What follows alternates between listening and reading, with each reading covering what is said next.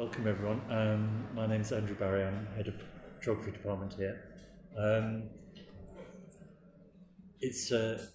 only going to say a few words because I'm sure you want to hear the speaker, not me.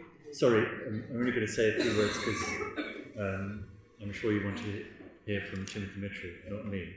But I'll just say a few words of introduction. And it's a huge pleasure to welcome Timothy Mitchell here to UCL. I looked on the website and I found that you have this extraordinary title, Professor of Middle Eastern, South Asian and African Studies and International Public Affairs, which says something about the committee structure of Columbia University, I suspect. But I think it really surprisingly doesn't do justice to the full range of Tim's concerns. He's made a huge impact on post-colonial theory and history, but above all, I think, through engagement with a wide range of literatures, but also through long-term historical work in Egypt and the Middle East, with really interrogating key categories of the social sciences, in particular the state, democracy, and the economy. In a series of really important books, most notably The Rule of Experts, Egypt, Technopolitics, Modernity, and Carbon Democracy. And he's continued to do so more recently with developing ideas of capitalization. I think his work on the relationships between the carbon economy, the state and democracy is so vital today in thinking about how we engage with the question of the transition, if that is the right word, and it's a question whether it is the right word, to a post-carbon economy. So it's a huge pleasure to welcome Tim here today to talk to us, and over to you, Tim. Thank you.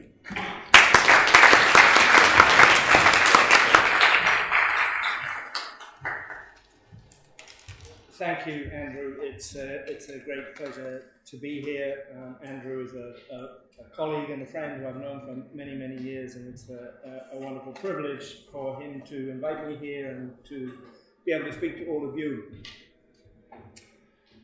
including a few friends and the odd member of the family as well. Our political predicament today appears to be defined by two numbers: the growth of GDP and the limit of CO2. One number measures the health of the economy, the other signals the fate of the earth.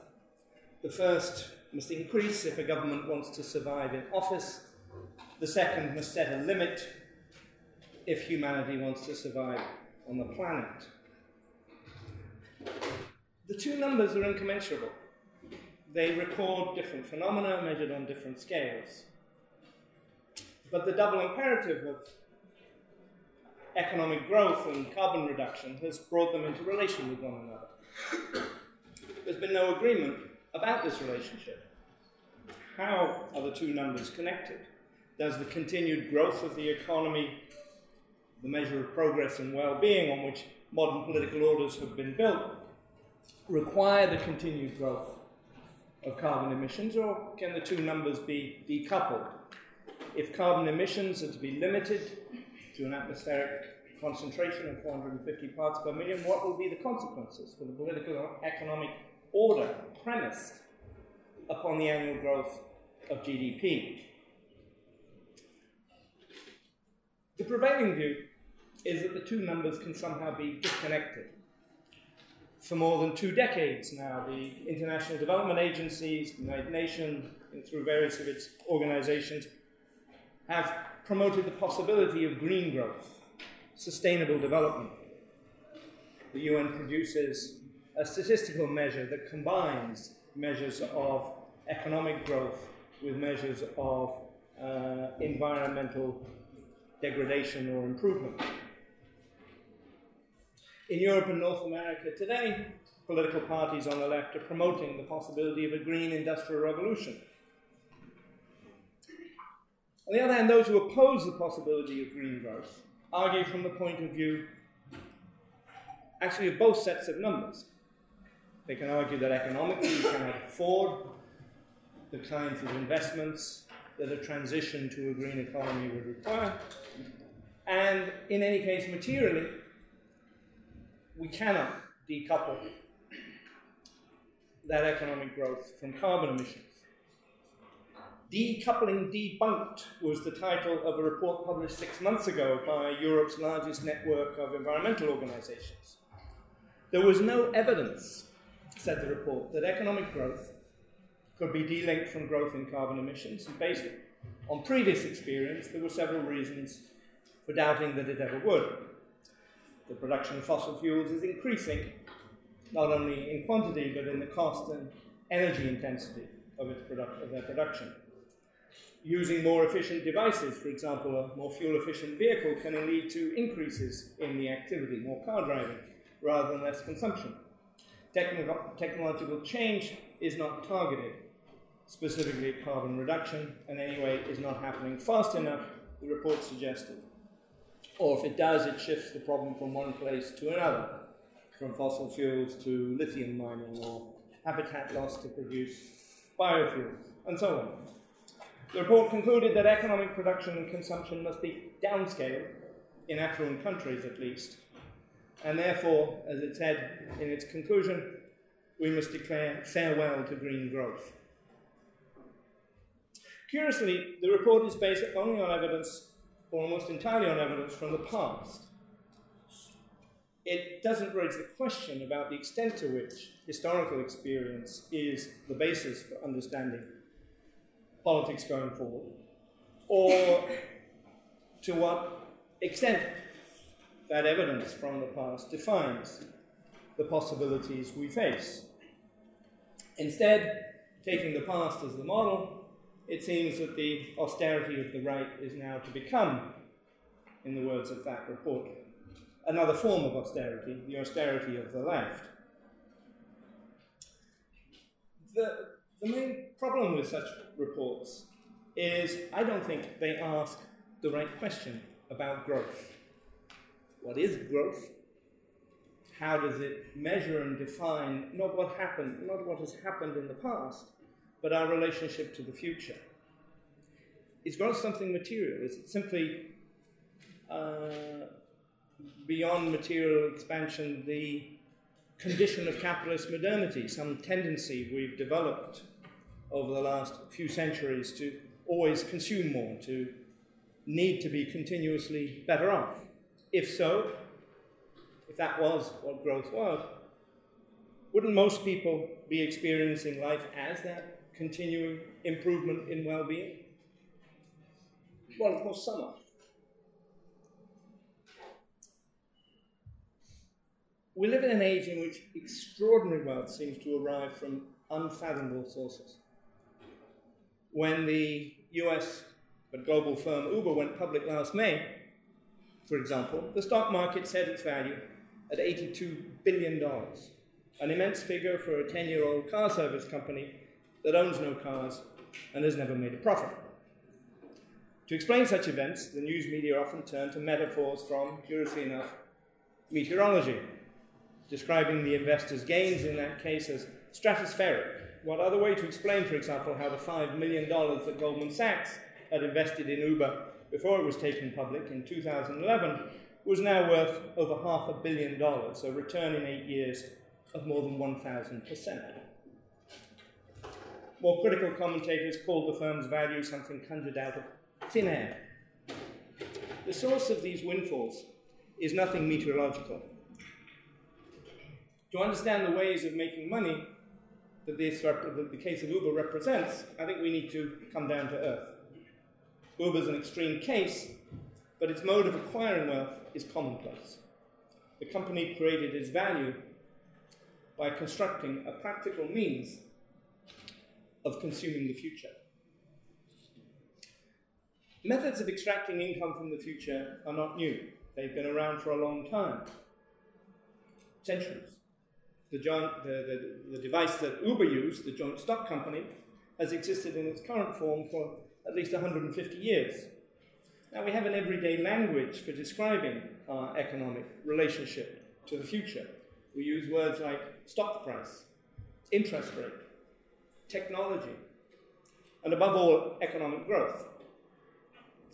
But none of these terms, to my mind, explains how the lives of those coming later pay the bill.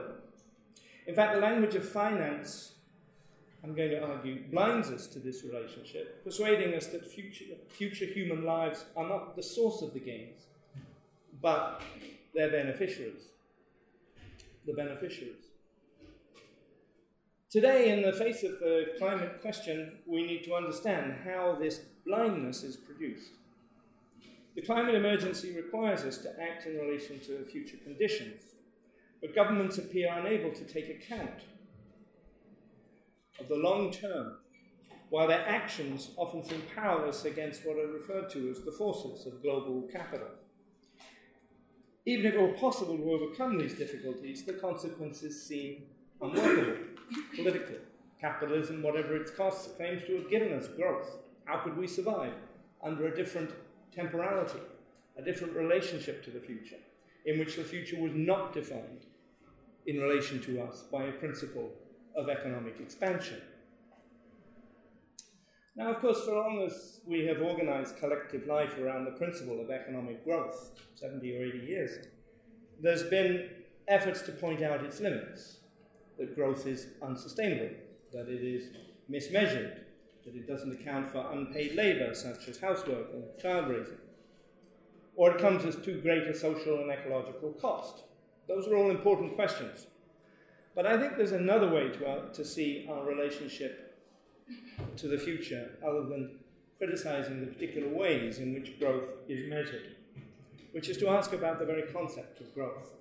Growth, I'm going to argue, is not actually the logic of capitalist modernity. It's alibi. Now, in the past, we spoke of modernity very often in terms of a physical, a spatial expansion. Historians describe capitalism as a process that began in one place, in Europe, from where it gradually expanded to encompass the world. Nowadays, we see this as a very partial account of changes that were never isolated in one place. Changes in patterns of trade and credit, the exploitation of labor, of the soil, the destruction of populations and ecosystems were always occurring at multiple sites around the globe, from China and South Asia, across the Middle East, Africa, and South and North America. To see these changes as the spatial expansion of the West reflected some aspects of what was going on, but was a product of very particular ways of measuring and analyzing change that obscured as much as they reported. Thinking of that parallel, is there a similar way to revise our understanding of time? In other words, not just to be as critical towards conceptions of history as growth as we are towards geography as expansion, but as it were to develop a similar kind of post-colonial perspective, to include the perspective not only of those whose lands and livelihoods have been colonized, but those whose future has been taken from them. To achieve this, we need to understand the mechanisms of extraction from the future that have operated under the alibi of growth. So my argument today is not going to be that we should redefine growth to better capture what is beneficial and what is harmful, or to turn it in a greener or more sustainable direction. But nor am I going to suggest that we should simply renounce growth or reverse it and adopt policies of degrowth. It's not that I'm against either of those things. I want to just present a different kind of argument. And I want to do that because I think any proposal either to redefine or to reverse economic growth is still operating within the terms of the discourse of growth, a particular kind of economic imagination, which means a particular understanding of what capitalism is and how it functions. And that's what I want to think about and help us to see differently. Now, of course, I mentioned Uber. We have a number of different mechanisms and machineries for living at the expense of the future. I'm going to start with that one, that is to say the most obvious one, the modern shareholder-owned business corporation, before turning to a few others. When a company is floated on the stock market, the shares offered for sale do not represent the value of the capital invested in the business or the wealth it may have already created. They represent a share in the ownership of its future profits. The value of a company is based on not what it has earned in the past, as we saw with Uber, which had never earned anything, but the profits it might acquire in the future. Since the future revenue is not available immediately, the value of each year's anticipated income is discounted to adjust for the delay in time until it accrues and the degree of uncertainty caused by that delay. The present discounted value of future profits, as it's called in the finance literature, produces the firm's valuation. So let me just return to the example of Uber. At the time the firm went public, as I've said, it hadn't yet made a profit. In fact, the company had been setting the price of rides that it offered below their actual cost in order to drive the firm's competitors out of business. These subsidized operations were losing billions of dollars every year. To arrive at the value of the firm when it decided to go public, financial analysts assumed that Uber would continue to expand until it achieved what they called, innocently, market dominance.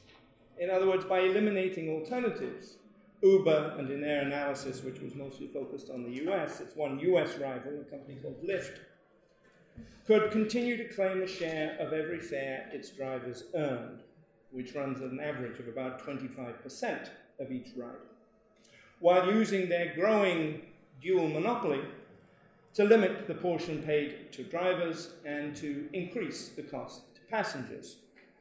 So these assumptions going forward suggested that Uber would stop losing money eventually, after about 6 years.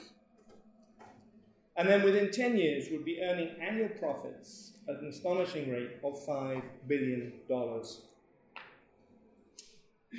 Now, a joint stock company provides not just a promise of future profits, it is the mechanism for acquiring that promised income that lies in the future in the present. In offering shares for sale on the stock market, the investors who own a firm are selling a form of property in the form of the share, which is the ownership today of income taken from the future. Now, this is the process known as capitalizing a future revenue. The windfalls the owners earn from the sale of the company come not from thin air, as the journalists reported when writing about Uber, but rather from something not thin at all, something very robust, namely the political robustness of capitalization. The strength of the machinery for monetizing and marketing a private claim to the future. So the windfall represents the value, if you like, of an encumbrance imposed on the firm's future customers and workers. The company's profits, and thus its shareholders' dividends, depend on maintaining this burden. The value of the share and the dividend on which it depends intends to take priority over any demand from employees for fairer wages or from customers for lower prices. And it can do that thanks to the greater strength of the company compared to its workers, its customers, or even the governments or local authorities that might regulate it. That is the strength that is indicated by that innocent political term, market dominance. The encumbrance is not a necessary cost of running a business. It's a surcharge, a rent, if you like, that the dominant position of the company allows it to impose. The $82 billion valuation of Uber represented the present value of such an unequal arrangement of relative strength and powerlessness. The firm's drivers and passengers would repay that $82 billion over time from their pockets. So the shareholder corporation we can think of as an apparatus for colonizing time, for occupying the future. It provides a means of enriching a group of entrepreneurs and financiers in the present by imposing an additional charge on tens of millions of users in the future. The windfall acquired today by those who set up the control mechanisms and arrange the credit lines out of which the apparatus is built will be paid from the incomes of those living 5, 10, 20 or more years from now. In fact, as far into the future as the apparatus of capture can be extended. One of the things that I don't have time to go into but might be worth discussing is what kind of politics could work on that particular mode of extending into the future that the share represents. Of course, part of the problem of thinking about the politics of the share and shareholding is that a lot of others are drawn into the system through their pension funds and other ways, because besides enriching its founders, who run off with the windfall, the business firm can also provide a source of gain to the retail investor and to investment funds that purchase its shares. Again, a gain that comes from the lives of those down the road. In addition, it can be provide a source of gain to speculators who can profit not from the difference between the initial price and what it might rise to, but simply by the instability and the fluctuation in the value of that claim in the future. Now, nothing about this, needless to say, is unique to Uber. The corporate method of capturing revenues emerged over the last century and a half in its modern form, somewhere around the 1860s onwards, as the shareholder corporation became what the American economist Thorsten Veblen, writing in 1923 in the wake of the enormous consolidation and merger movement of these new business firms in the US, what he called, or what he identified that had then become the master institution of civilized life. I don't also have time to go into another aspect of this. I'll touch on it briefly now, but can come back to it in discussion. This is not just a history of finance, it's not even just a history of law, though finance had to be engineered and laws and legal systems had to be changed, the legal status of a share had to be transformed, as the legal historian Paddy Ireland has explored at length in that period in the late 19th century, mid to late 19th century, so that this kind of apparatus for the control of the future could be built. There were earlier such apparatuses. They are a central part of the history of colonialism because one of the ways you could extend things into the future far enough to begin to capture it was through the very geographical distance of long-distance trade. And the colonizing corporation, which then capitalized those kinds of revenues, was an early form of the shareholder corporation before its re-emergence in its modern form in the second half of the 19th century. I think each of those histories can in turn be connected to a certain technical history.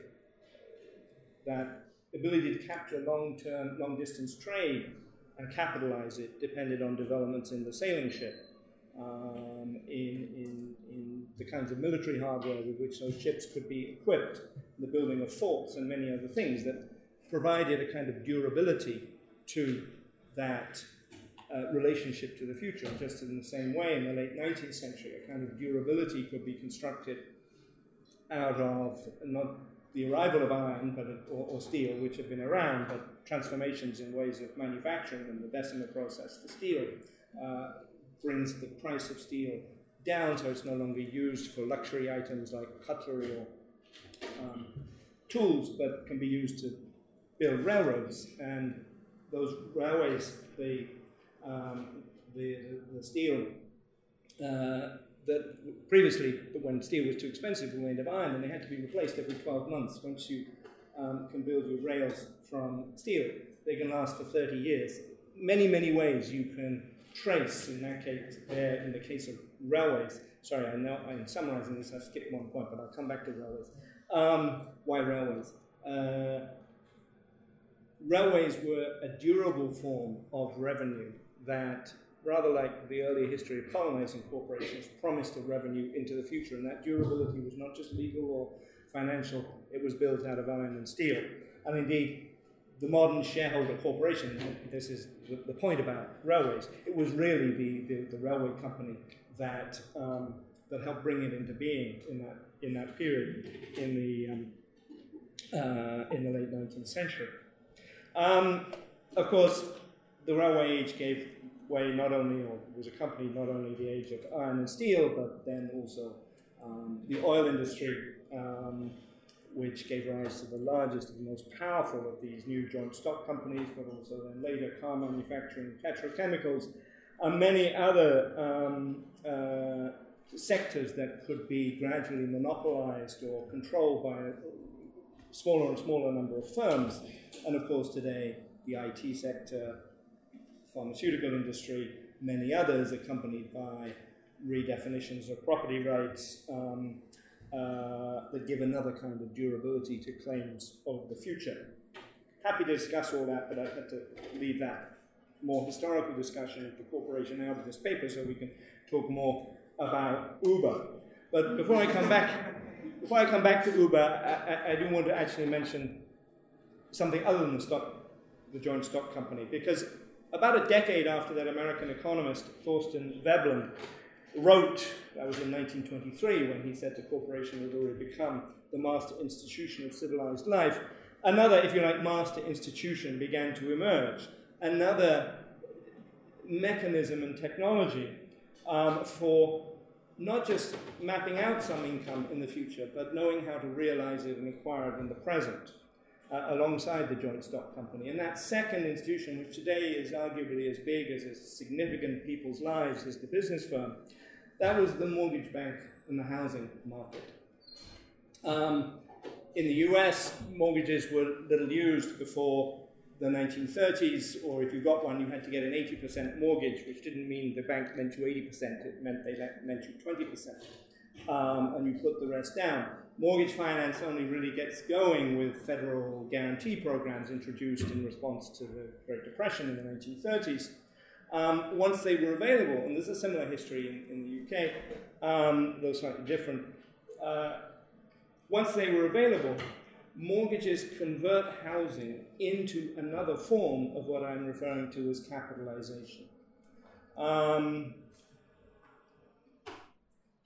And in both countries, the US and the UK, roughly in the 1980s, you actually see the complete deregulation of the mortgage, the home loan industry, and the kinds of limits that have been put in place to place some limit on that process of capitalization, of extracting value from the future, disappeared. And with that deregulation of housing credit in both countries, almost all limits were gone on the process of transforming housing from what it had been before, predominantly a mode of providing accommodation, into a system of extracting a lifetime of credit payments. So speculative builders could now increasingly sell homes, not at the cost of the bricks and mortar, not at the cost of their material construction, but as the capitalized value of occupying that residence over, let's say, a 20 or 30 year period or longer. And so the value of that property increasingly becomes dissociated from the cost of putting up the structure and becomes what is the maximum we can charge someone for the capitalized present value of living in that space over the next 30 years.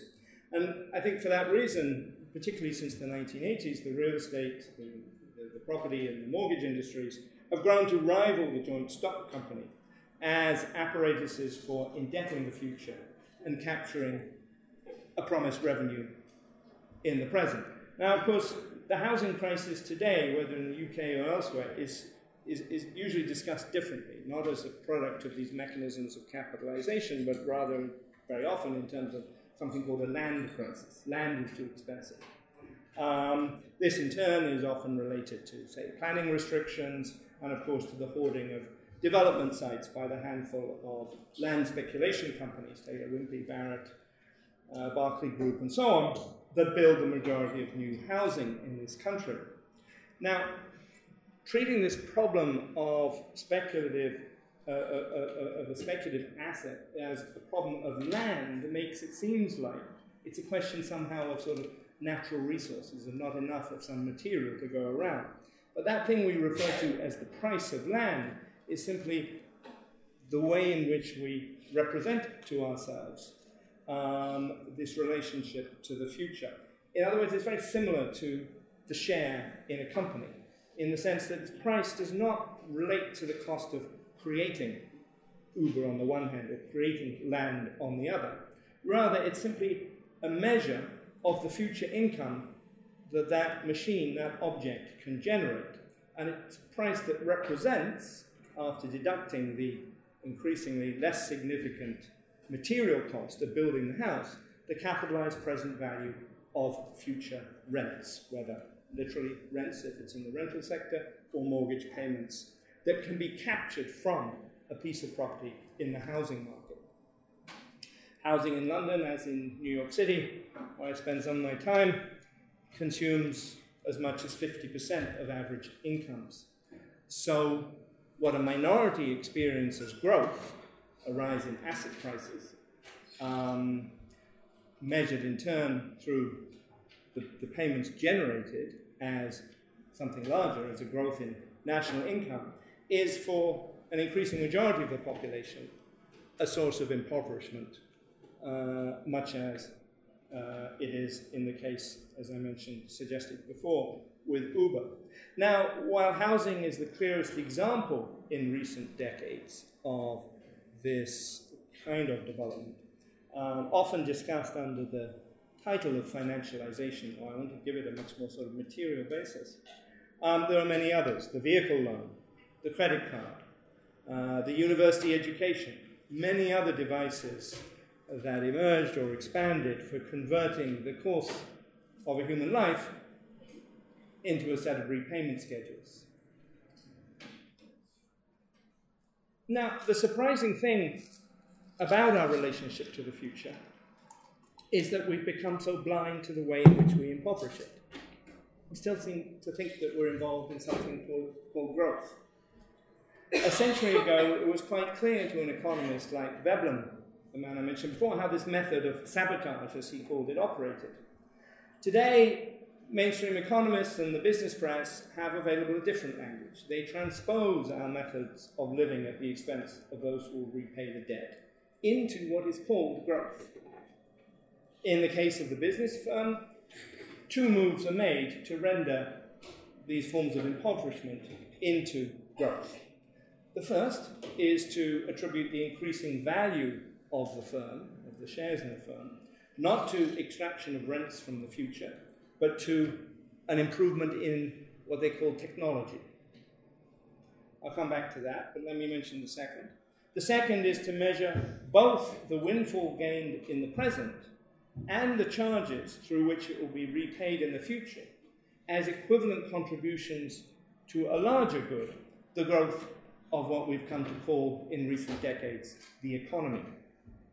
So the first move is to ascribe this gain to technology. Is it the high valuation of successful business firms due to innovation, which produces increased efficiencies?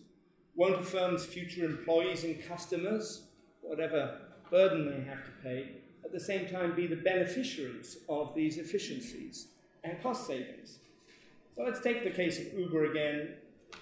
And here I'm drawing on the research of a wonderful scholar of Uber, Hubert Horan. As he points out, the success of Uber can't be attributed to any kind of technological breakthrough.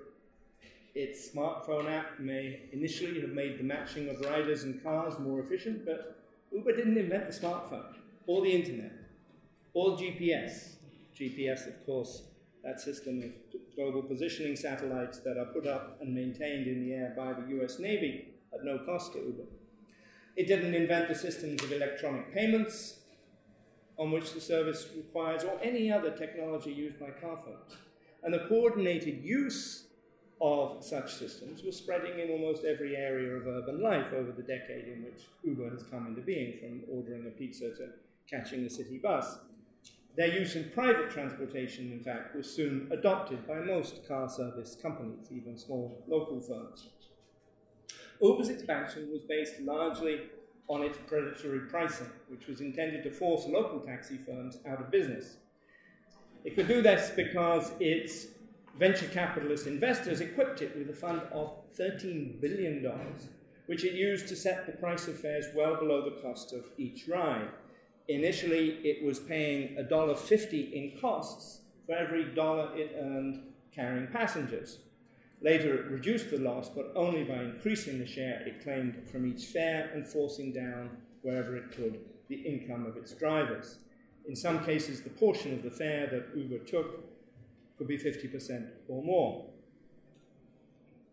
Rather than a new technology, I think this was what the historian David Edgerton has called the shock of the old. As so often, the core of the new business was something surprisingly unoriginal, the century-old machinery of the private car. No machine has been more important to building the unsustainable worlds of the 20th century than the private vehicle. The car made the production of petroleum into the world's largest industry, contributing more than any other device to the growth of carbon emissions.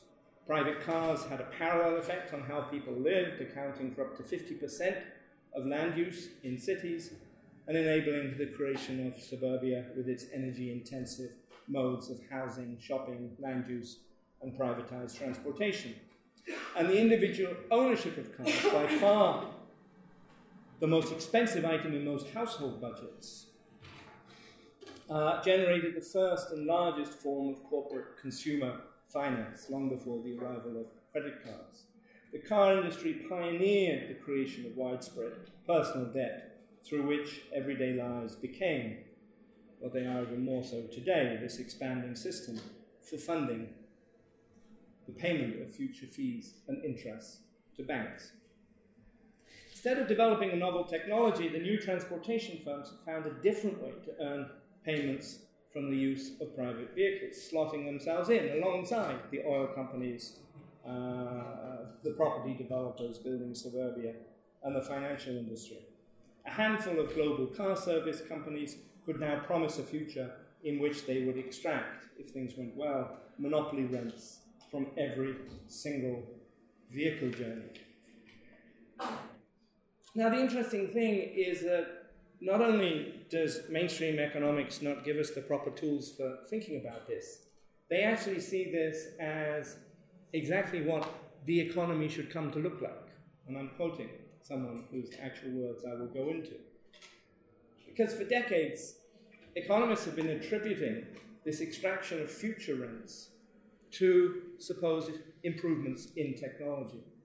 In the case of Uber, to be able to continue to make that argument, the firm even employs its own economists to publish papers, academic papers, in leading academic journals of economics, describing this rent extraction as a customer benefit.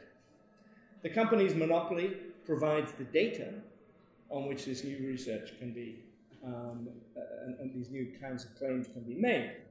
And that's because in setting passenger fares and drivers' wages, Uber benefits from the exclusive control of the information gathered through its app from every ride taken.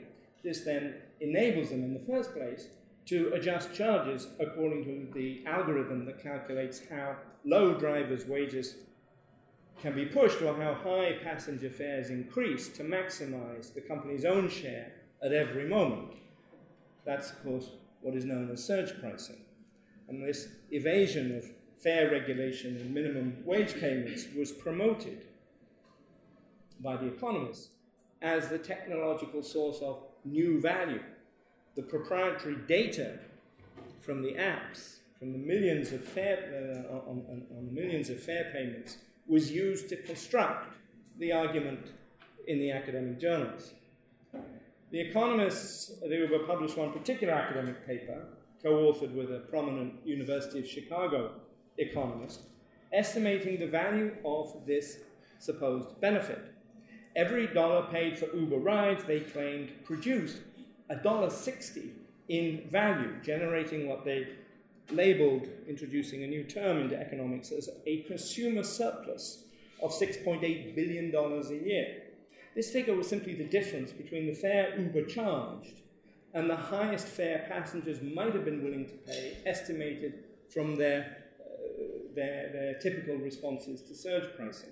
In other words, Uber's failure to fully deploy its surge pricing algorithm and extract the highest possible price at every instant became a benefit to those dependent on its car services. The business press and the blogs of prominent economists promoted these findings as evidence of the novel forms of value that Uber, through its technology, was creating. Many economists worked very hard, actually, to try and make the economy embody the truth of the way they see and understand the world, including the idea, in this case, that a more efficient or a more coercive pricing method actually can create value. Stephen Levitt, the author of the best-selling book some of you may have read, Freakonomics, was the prominent Chicago economist who co-authored the Uber paper. He then discussed his paper on one of his Freakonomics podcasts. And in that discussion, he described the firm as, quote, the embodiment of what economists would like the economy to look like. So they're not only not giving us the tools to understand this, they're actually building tools to allow it to do more of what it does. What appears as a technological breakthrough in papers like that can instead be the source, on the contrary, of new costs and inefficiencies. Uber and Lyft differed from older traditional car service firms in one important way. The new companies, those and many other smaller ones, do not own the vehicles. Requiring drivers to use their own cars made the vehicles more expensive to own and manage, as the owner-drivers couldn't benefit from fleet discounts for buying and insuring them, or from supervised maintenance programs. And this burden on the drivers was imposed at the same time over the last decade, when the cost of owning and, above all, maintaining a new car, was rising significantly because of the increasing control and other system of rents of the servicing of cars by the manufacturer-affiliated dealers. The companies merely set the drivers' wages in terms of work, but as you know from a number of law cases, refused wherever it could to class them as employees with rights to minimum wages or employment benefits, not always getting away with that, but trying to wherever it could. Owning no cars allowed the new firms to evade the laws in many places with which cities regulated the car service industry. I was just giving a lecture earlier this week at the University of Bath, and the City Council in Bath is trying to drive Uber out because even though it's subject to local taxi laws, the way Uber has evaded it is by licensing all its drivers in a neighbouring jurisdiction. I think it's probably South Gloucestershire, which has much more lax regulations, and then the drivers come into Bath, and so on. So there are many ways of getting around the business of city regulation of a car service industry. Now, municipal regulation of things is often imperfect, but it allowed, certainly in the case of New York City, for example, for the screening and licensing of drivers. That's, of course, also the case in London, and for rules ensuring public goods, such as the requirement to accept riders travelling to poorer neighbourhoods or to accommodate those with disabilities, and also for fares that assured drivers a minimum wage. Now, there were wider costs to this undermining of municipal government, which offset the possible benefits of any technical improvements one might temporarily attribute to Uber. The company's long-term goal is to destroy not only rival car service companies, but also public transportation. Its subsidized rides drew passengers away from public transportation, depriving those public services of income. One study of Uber's operations in 6 cities in the US found that 60% of the users of Uber and 1 or 2 other companies in those large, dense cities, quote, would have taken public transportation, walked, biked, or not made the trip, unquote, if the new car service companies had not been available, creating, its research suggested, a 160% increase in driving on the streets in those cities. Of course, to build their monopoly, the new companies like Uber promoted the instant availability of vehicles, which, particularly in large, dense cities, relied on surplus drivers cruising the streets, waiting for rides, clogging roadways with cars at the expense of pedestrians, cyclists, and increasing air pollution. That report summed up the impact of Uber as, quote, more traffic, less public transit, and less equity and environmental sustainability. So the future profits of new companies would come not from technical efficiencies or improvements in collective welfare, but for the opportunities for building monopoly power and from political campaigns to protect it. Uber planned to expand its monopoly, as you probably know, into general transportation services, and has launched here, as in many other parts of the world, the food delivery service called Uber Eats. But the expansion into these other areas of business offered no technical innovation and no means of turning a loss-making company into a machine of future profits, other than by enlarging the firm's monopoly power to extract a rent payment from future drivers and customers. What Uber Eats is the future. What about the second move?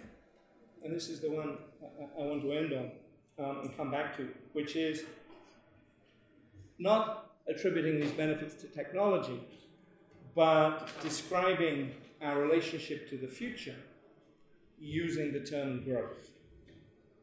The capture of future revenue in the present reflects, of course, this expectation of future profits. The conventional argument is that as business grows, it will create economic growth. The income may have to come from the future, but it is a future that will surely be larger and more prosperous. The windfall in the present is the reward, this commonplace view explains, for the entrepreneurs who engineer growth and create greater prosperity for all.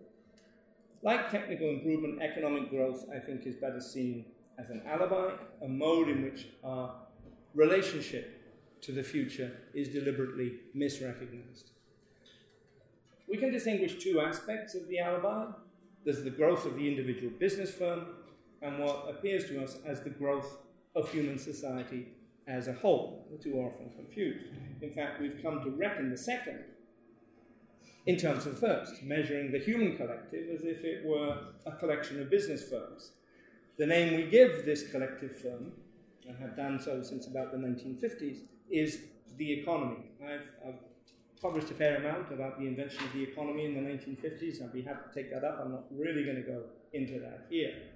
Let me start with that first aspect, the individual firm and its investors. The original entrepreneurs sell shares to other investors who acquire ownership of the company's future revenue.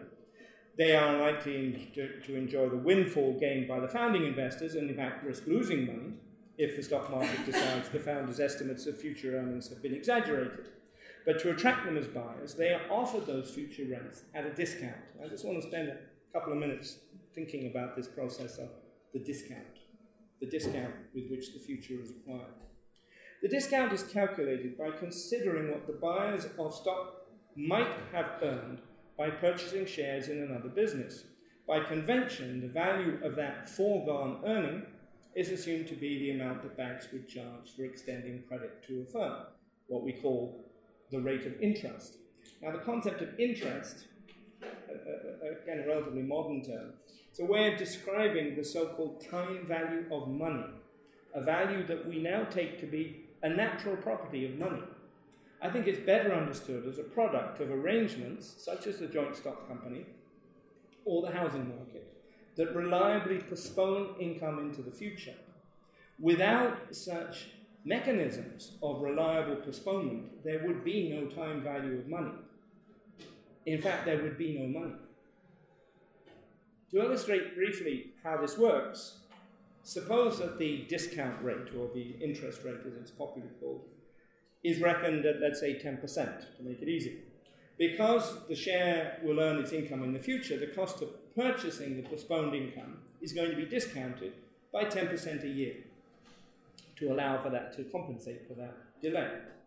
So the investor buys, let's say, £1 of the amount of income available in a year's time in terms of return on the share, discounted by 10% for 90p. £1 available in 2 years will be discounted again, and that'll be bought at 83 pence, and so on up to year 10, for which each pound would be discounted to a price of 39 pence, basic business finance.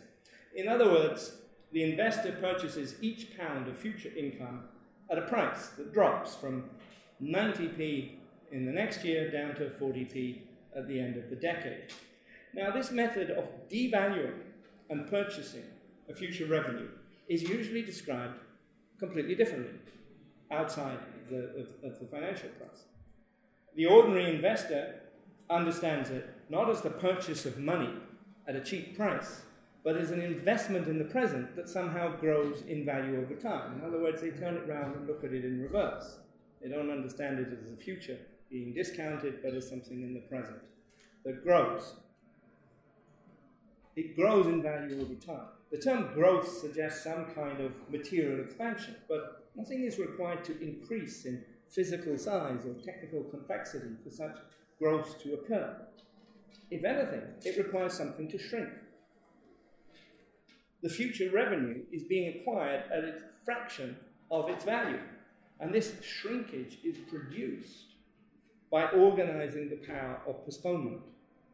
Money does not possess this ability to purchase future income at a discount by nature. The ability is derived from the fact that time can be controlled by the construction of an apparatus that will reliably capture and colonize the future.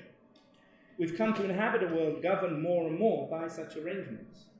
We diminish the value of the future by developing mechanisms to acquire it cheaply in the present, and then we experience the path towards that future as growth. That's the business part. But the other aspect is that this growth is seen not just as a feature of individual business firms, but as the collective trajectory of society. To manage the control of time that the business firm depends upon, as it were, a larger apparatus has been constructed around business firms since, as I mentioned, the 1950s, to help stabilize the sometimes unsteady temporality of individual firms. Invented only in the mid-20th century, this supporting armature is what we call the economy. Now, we usually think of the economy in spatial terms as the sum of all monetary transactions within a given geographic territory, but the economy is also, if you like, another kind of time machine, a way of organizing our relationship to the future. Like the value of the business firm, its nature is to appear to grow, to expand year on year. As with the firm, such growth hides the fact that more and more future income has been acquired at a discount. Its subsequent repayment at full price turns a mode of consuming into the future into what appears as an increase in size. When households purchase and consume material goods, this consumption is measured as part of the economy, of course. But when they pay the encumbrances imposed by monopolistic firms, the interest payments charged by banks and mortgage companies, the debts incurred for university education, and especially in the US, even for personal health care, not to mention the prices imposed today, let's say, for the use of privatized transportation, for privatized water, electricity, and other kinds of services. Every other charge and fee imposed for increasingly privatized and monopolized services, those escalating payments all count towards the measurement of growth. In fact, in the United States and the UK and in many other countries, a significant part of so-called economic growth is now accounted for by rents, fees, and surcharges of this kind, unrelated to the cost of creating goods or providing services. We live in a world organized to place the future in debt, with the income discounted to the creditor and later repaid in full by those encumbered or indebted, which is most of us. The difference between the initial discount and the subsequent full repayment is measured as a growth in the economy and mistaken for an improvement in collective well-being. Let me conclude. I started this afternoon with the disagreement between advocates of green growth and proponents of degrowth. My purpose has not been to argue for or against one or the other. Clearly, we need to accelerate the revolution in forms of energy production, away from the use of fossil fuels, and equally we can reduce many other forms of overconsumption and waste. My intention, rather, has been to suggest that most discussion of growth, whether for or against, most of those discussions treat the term mistakenly as a sort of natural principle of material expansion over time. Many accounts of the climate emergency blame our predicament on the phenomenon of growth. They point out correctly the inadequacy of most efforts to reduce the burning of fossil fuels and other actions destructive of the biosphere, but we often attribute these failures to a general relationship to the future that we identify misleadingly as the very logic of our history. Growth appears to us as the unfolding of a human trajectory through time, driven by the forces of modernization. We use terms like capitalism and globalization to name the power of what propels us forward. These terms can make the idea of growth something natural and inevitable. They also make it difficult to see beyond. Escaping the problem of growth seems to require reversing the very movement of history. Now, again, there's no denying that some processes have unfolded at accelerating rates, above all the extraction of coal and oil. But we also know that other things decrease, such as the extent of rainforests or the productivity of soil under industrial cultivation and other degenerative methods of farming, or the amount of most people's leisure time. Perhaps it's time to use a word like growth in a much more limited way, to capture some changes and not others, and therefore not as a general term for our relationship to the future. In doing so, we would discover that the most widespread use of the idea of growth in contemporary politics is derived from finance and economics and denotes not the collective movement of society, but the obscure conventions of business accounting. Those conventions describe a mode of living at the expense of the future. They blind us to the way that future is diminished. Thank you.